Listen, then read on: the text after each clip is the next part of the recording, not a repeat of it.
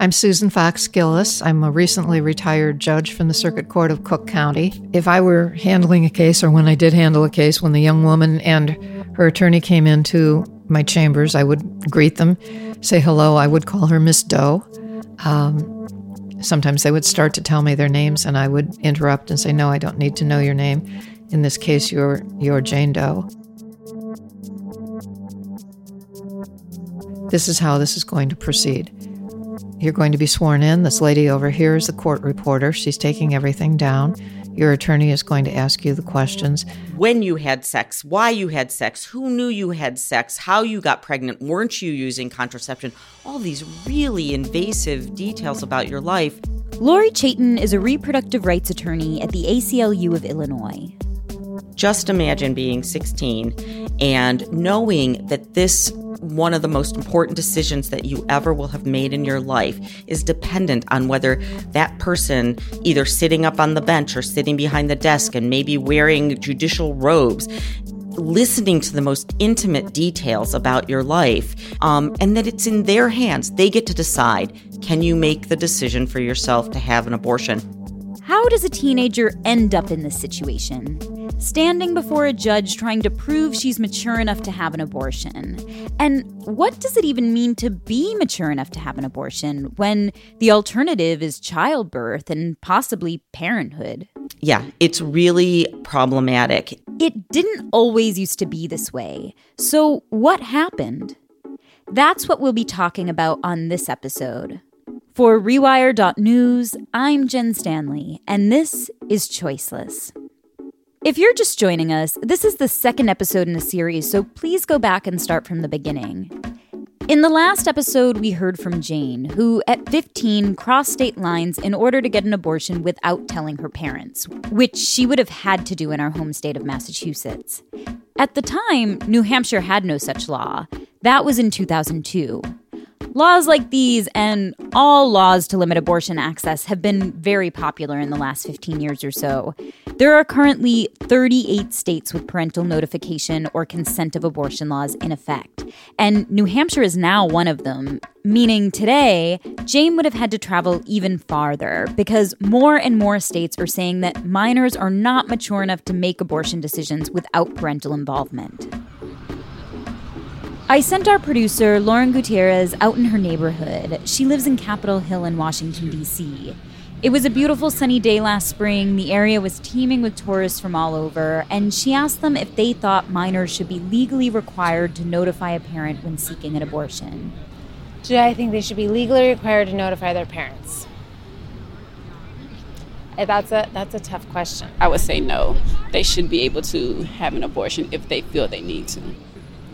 I don't think so, because it might press them to do something. Absolutely, 100%, because if they don't know what's going on with you, they can't tell what's going on, they just see you get depressed, they can't help you there.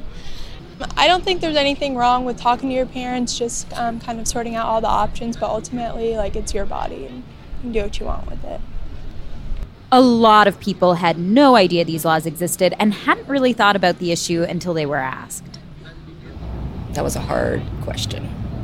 It made me think about it for a second. Yes. I don't want to say that, but yeah. Why don't you want to say it? I don't want to say it just because, what if mom is Carrie kind of mom? I can see the sin as surely as God can. We'll pray. No. And says, you are a dirty whore or whatever, and have the baby. Okay, there's just a lot of things. There's a lot of things. Like incest, rape, pedophilia, anything. There's a lot of things. There's a lot of factors. So it's really hard to answer that. And many of the people who expressed approval for these laws had negative opinions about abortion and premarital sex generally. Again, if you do not get the permission slip, that means that you can walk in there and do it on your own. And I think that can cause more unprotected sex, knowing that, hey, I can just go get an abortion without my parents' signature. So since I'm going to be grown enough to go lay down in the bed without telling my parents, or sneaking out the house or doing something that I shouldn't be doing in the first place, I need to be just as grown to tell my parents that I need to go and do something that I really should not be doing because I am, want to be grown and be out there on my own anyway. Others who approved of these laws thought they just made sense. Of course minors should involve their parents in their healthcare decisions. Okay, other than that aspect of the notified parents part, yes.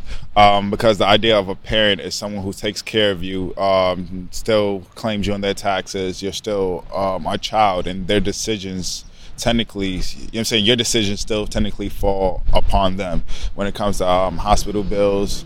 But do minors always need their parents' consent for health care? This is where things get a little tricky. So I brought in Rewire.News' legal team and hosts of our Boom Lawyer podcast, Amani Gandhi and Jessica Mason-Piclo, to find out what rights minors do and don't have. Here's Amani. The law looks at them as under the age of legal competence, meaning they can't enter into contracts by themselves. There are certain rights that they don't have that adults have. Jessica, can you? Yeah, and the idea of competence is really, from the law's perspective, what this hinges on. And it's the idea of a mental and emotional maturity to be held responsible for your actions or to receive the benefits of certain rights. It really gets down to the sort of nugget is, does the law think that you're responsible enough to both have the benefits of what it would say is full citizenship and also the responsibilities? Like Amani said, can you enter into a contract, for example, when you're 15 and be held responsible for it? As a kid, as a teenager, you are allowed to consent to medical treatment like this. So let's say you're a pregnant teenager, right? You're allowed to consent to medical treatment for pregnancy.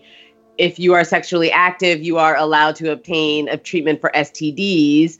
You are allowed to, if you're pregnant, stay pregnant. You're allowed to give birth to a child. You're allowed to put that child up for adoption. But when it comes to making a decision as to whether or not to terminate that pregnancy, that's when the state requires parents to get involved. Now, I don't think that's because abortion is separate than any of these other medical issues. I think it's because abortion is seen as inherently political. Abortion is abortion. You know, it's this sacred, political, inherently traumatic thing that teenagers are just too immature to make a decision about, which makes no sense. The American Academy of Pediatrics doesn't support these laws. Their research shows that while it's good for young people to involve a loved one in their abortion decision, that conversation shouldn't be forced. If experts in child health aren't drafting and supporting these laws, then who is? Paul Linton is an attorney affiliated with the religious conservative law firm, the Thomas More Society. He helps draft this type of legislation. I've been involved in the pro-life movement for over 30 years. I worked at Americans United for Life for about 8 years. Then I left to go into my own practice about 20 years ago, and most of that has focused on pro-life issues, and also I got involved in the defense of traditional marriage. My work consists primarily of writing front of the court briefs, which are called amicus curiae briefs, in support of traditional marriage and also the pro-life cause, as well as consulting and drafting legislation, and also scholarly publications.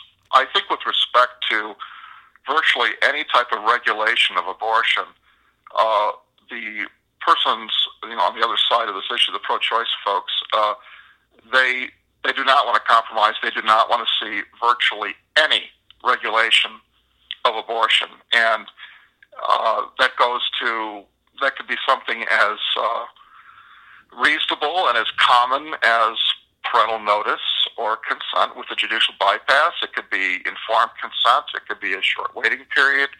It could be a post-viability prohibition. Lori Chaitin from the ACLU disagrees, saying these laws are not about better health care or better communication. The truth is that the anti-choice movement works to pass these laws so that they will stop people from having abortions. This is not about actually better family communication. We know from the social science, from all the research that's been done, that most minors actually do tell their parents. But for those who don't, they don't for good reasons. And we know that the anti-choice movement is not passing the laws to help them. They are passing these laws to block them from getting care. Lori and her colleagues knew that if the law went into effect in Illinois, it would have an even greater impact than it had in states like Massachusetts. Back when Jane had her abortion, she had the option of several surrounding states without strict abortion laws. Even today, though New Hampshire isn't an option, Maine and Connecticut are. But the Guttmacher Institute classifies the Midwest as extremely hostile to abortion rights. So the metaphor, the hole in the donut, isn't exactly mine. It was something that somebody else came up with, but it really, it's a good metaphor. It is the state of Illinois is the place in the middle of the country where we have access to reproductive health care in a way that we don't in any of the surrounding states. And more we're seeing new laws passed that make it harder to get access to abortion care, to contraception, that are just make it hard to be a woman or somebody who actually reproduces with female organs in any of the surrounding states. And so one of the jobs that we have here at the ACLU is to make sure that in Illinois, we expand rights and we preserve rights and we make it a place where people in Illinois can get the health care they need, but also people from all over the Midwest can come to get the kind of care that doesn't exist in their home states. Illinois' history with these laws began in 1977. That year, the Illinois General Assembly passed a Parental Notification Act, but a judge ruled it unconstitutional. Same thing happened in 1983.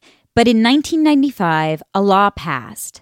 Then the ACLU obtained an injunction in federal court because there wasn't a clear procedure in place for minors who needed the parental notification requirement waived, which would require judicial bypass, meaning that the minor would go before a judge and argue that she's either mature enough to get an abortion without notifying a parent, or that it was in her best interest not to tell her parents. For years, Paul Linton and the Thomas More Society fought hard in favor of the law, while Lori and her colleagues fought hard to stop it. The ACLU of Illinois collected stories from states with parental involvement laws already in effect in hopes of demonstrating potential downsides of the law. So some of these young women shared their experiences and their real fear of being kicked out of their homes or being beaten by their parents, being sent back to live with their grandparents in India so that they wouldn't have the abortion that they were seeking. Although access to abortion is pretty prevalent in India, but nevertheless, that was one of the stories. These stories came from the testimony of counselors at abortion clinics and healthcare providers who had interacted with minors who were seeking abortion care and didn't feel safe or just didn't believe it was in their best interest to involve a parent or another adult family member in their decision. We knew that that was a really harmful statute, that kind of a law puts young women at risk, and it delays their health care, which puts them at medical risk, which makes the care more expensive, which sometimes means they never actually get the abortion that they seek. And there's no real justification for it. There's just no medical or psychological justification for it. And so we filed a series of lawsuits that kept that law from going into effect for about 40 years. But unfortunately, in 2013, we lost. And so in 2013, a law called the Illinois Parental Notice of Abortion Act went into effect. And what that means is that if a minor in Illinois, somebody under 18, is pregnant and wants to terminate their pregnancy, wants to exercise their constitutional right to end that pregnancy, the state of Illinois says they have to tell their parents. And there are some exceptions. There are some ways that they don't have to. So, for example, they can go to court and they can tell a judge about themselves and demonstrate that they're mature and well-informed and that therefore they can make their own decision, or that it's not in their best interest to tell their parents. And if they prove that to a judge, then they can get what's called a judicial waiver. But of course, that's a really hard thing for somebody who is, in junior high or high school to do. So this is how you end up a teenager in court defending your maturity and right to get an abortion. After they lost the case and the law went into effect, the ACLU of Illinois created the Judicial Bypass Coordination Project. We knew we had represented the young women of the state of Illinois for decades and protected them against the harms of this law. And we were not going to abandon them at this point. And so we devoted every resource we possibly could at the ACLU of Illinois, and frankly from our national office as well. And we trained lawyers who could help us to represent minors in these court proceedings. We set up a 24-hour-a-day, 7-day-a-week hotline. We trained volunteers who could be the staff for that hotline, who would answer the phone and be the first line of screening. We trained lawyers throughout our office to be the second round of a more in-depth screening.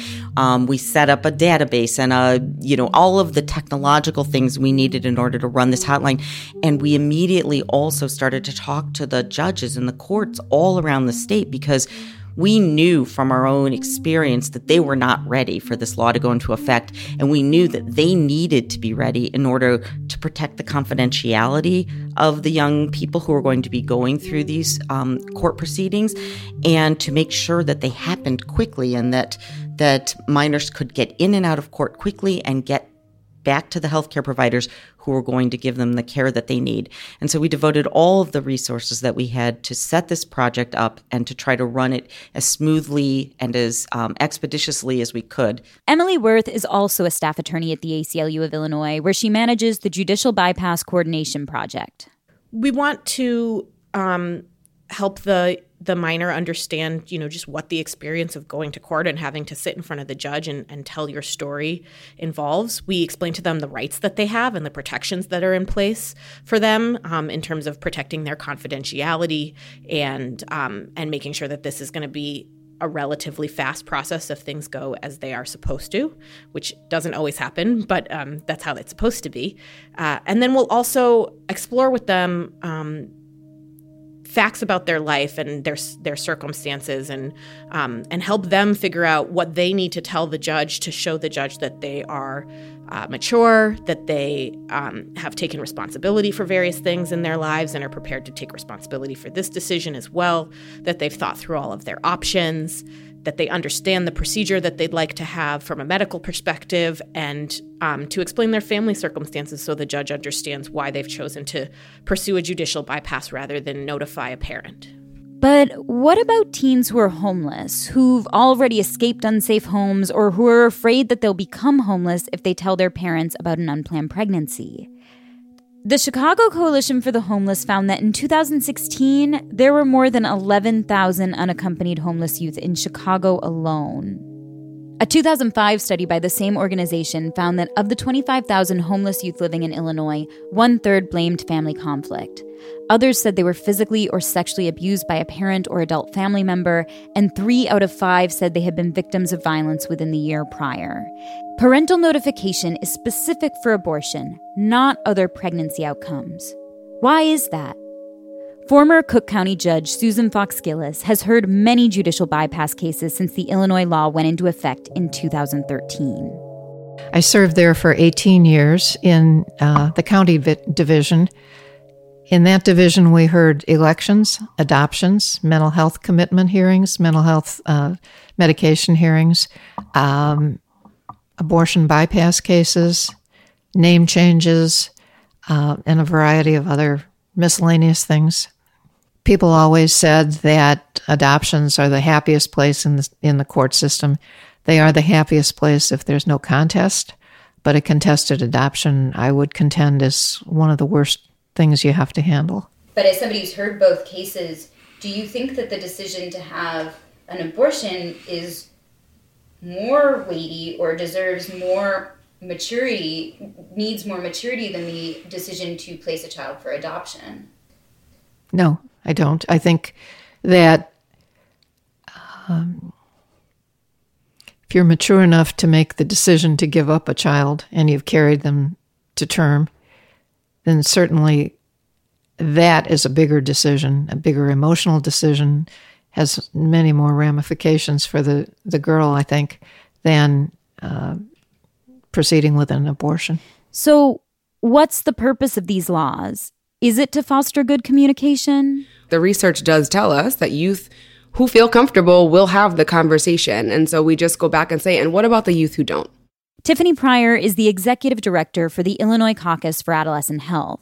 They were founded 40 years ago, originally to serve pregnant and parenting teens in Illinois, and they've expanded their mission to provide resources and education for all youth to learn and take control of their bodies and sexuality. If you're not having that conversation about identities or sexuality or sexual behavior from the start, why are you going to have a conversation around abortion access? Like, we're jumping here, which is why we all, like, before we can get to the abortion conversation, we have to start with, what does conversation actually look like between these two folks, or these however many folks? How are we starting that before we can say, oh, let's talk about abortion now? Because we know abortion is polarizing for people, that you can't just jump straight to it. Everyone I spoke to who has advocated against these laws or been affected by them has said the same thing. A state-mandated abortion conversation isn't a healthy one. So what about the people in favor? Is good communication really what they're after, or is it about limiting abortion access? I'm glad you asked that question. In the last full year, when it was not in effect for any part of the year, if you compare the numbers of abortions on minors in Illinois, on Illinois residents in Illinois, and compare it to what it was for 2016, which is the last year for which we have data from the Department of Health. So we're talking about, it's a 4-year period. The numbers of abortions on minors dropped by more than 50% in 4 years. Supporters of the law believe that it has sent a message that abortion is wrong, and that's helped lower the abortion rate. It's true, the abortion rate in Illinois has been on a steady decline, but so has the teen pregnancy rate and the birth rate. And while the decline in abortion rate has continued through 2013, it started going down long before that. Still, stigma can keep people from accessing abortion, or it can make a person delay seeking care. Kush Thompson is a 23-year-old activist and poet from Chicago. At 15, she was pregnant and decided she wanted to get an abortion. Men make laws restricting women's rights all the time, and some of these laws hit young people even harder. They're too young to vote, but they are organizing, and in Illinois, ICA is helping them. Each year, a pro-choice advocacy organization, the 1 in 3 campaign, hosts a live stream speak out where people from around the country tell their abortion stories. ICA's Tiffany Pryor brought Kush and other activists to D.C. for the 2018 event, and Kush shared her story. Long story short, the thing happened, and I ignored my body changing for about 4 months. So that was already, what sets me further apart from most of the stories that I hear, is that I actually was showing, and I actually had a body in me and not just a blip of something. When I finally decided to acknowledge that my body was changing and that my period wasn't missing for some abstract reason, I just tried to steer away from parental guidance at all. So I confided in my older sister, and she took me to Planned Parenthood downtown Chicago. We had the test and I got the confirmation, and I was devastated. Just the moment that the word pregnant hit my ear, I broke down. I knew it this whole time, but the stigma that we're talking about was something that kept me from acknowledging it. No, it has to be all these other reasons. It's not pregnancy because I only had sex with this person one time, and how could that be a thing? Broke down, just started thinking about all the girls that I went to school with who decided to have their babies and who went to school and had their bellies under their school uniforms, and I was just I'm a black girl on the west side of Chicago, and this is what everyone expects from me, and maybe I expected it from me, and I'm just disappointed. I'm just sad about myself right now. Kush wasn't legally required to involve a parent because her abortion was in 2011, 2 years before the Illinois law went into effect. She says the stigma delayed her care, and that made it more expensive and invasive than it would have been if she made an appointment sooner in the pregnancy. She ended up having to involve one of her parents to help her pay for it. My sister, we're from low-income family, and didn't have the funds, so we called my dad, I think a few days before, and he was just, it was everything that I expected from my mom times 10. And like he really was pushing me to not do it. And he was just like, oh, I'm so disappointed in you. Like kept saying my name over and over again. Like, how did you let this happen? And I was like, I'm on the other end. Like, I can't do this. I can't. I'm 16. I can't. I'm not even sure if I said any other words besides that, but I cannot do this. I'm 16. I cannot do this.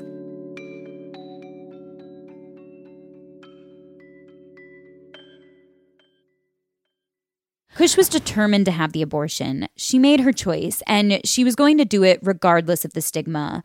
But for young people who think that telling their parents will either mean that their parents will prevent them from having the abortion or that telling them could put them in danger, it's up to a judge to decide. Emily Worth from the ACLU of Illinois' Judicial Bypass Coordination Project says it's unclear how a judge decides whether or not someone is mature enough to have an abortion. There isn't a consistent reason, and that's because a lot of judges are basically looking for pretexts. They don't want to be in the position of giving someone permission to have an abortion for personal moral reasons or for professional reasons. And so a lot of times the reasons that they give are pretty obviously pretextual, like the teenager speaks like a teenager and doesn't present as a 35-year-old and therefore doesn't meet the standard. Or the fact that the teenager does not want to involve their parents is a sign somehow that they are not mature enough to be making this decision.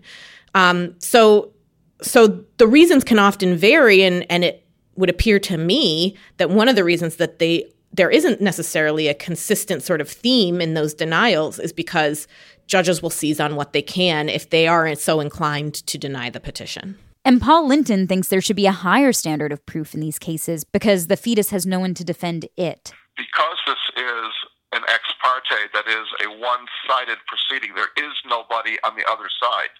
Nobody is contesting what she is seeking. There's no, party on the other side, no defendant, if you will. Because of that, it's reasonable to impose a higher standard of proof because the only person in court who's presenting any evidence is her. Whittling away at the judicial bypass option could create an effective ban on abortion for many young people. These laws are common. There are only 12 states that don't have laws like this on the books. Again, Judge Susan Fox Gillis. I think the laws are common because we have a very paternalistic society. And because people have very, very different and very strong beliefs on the issue of abortion. And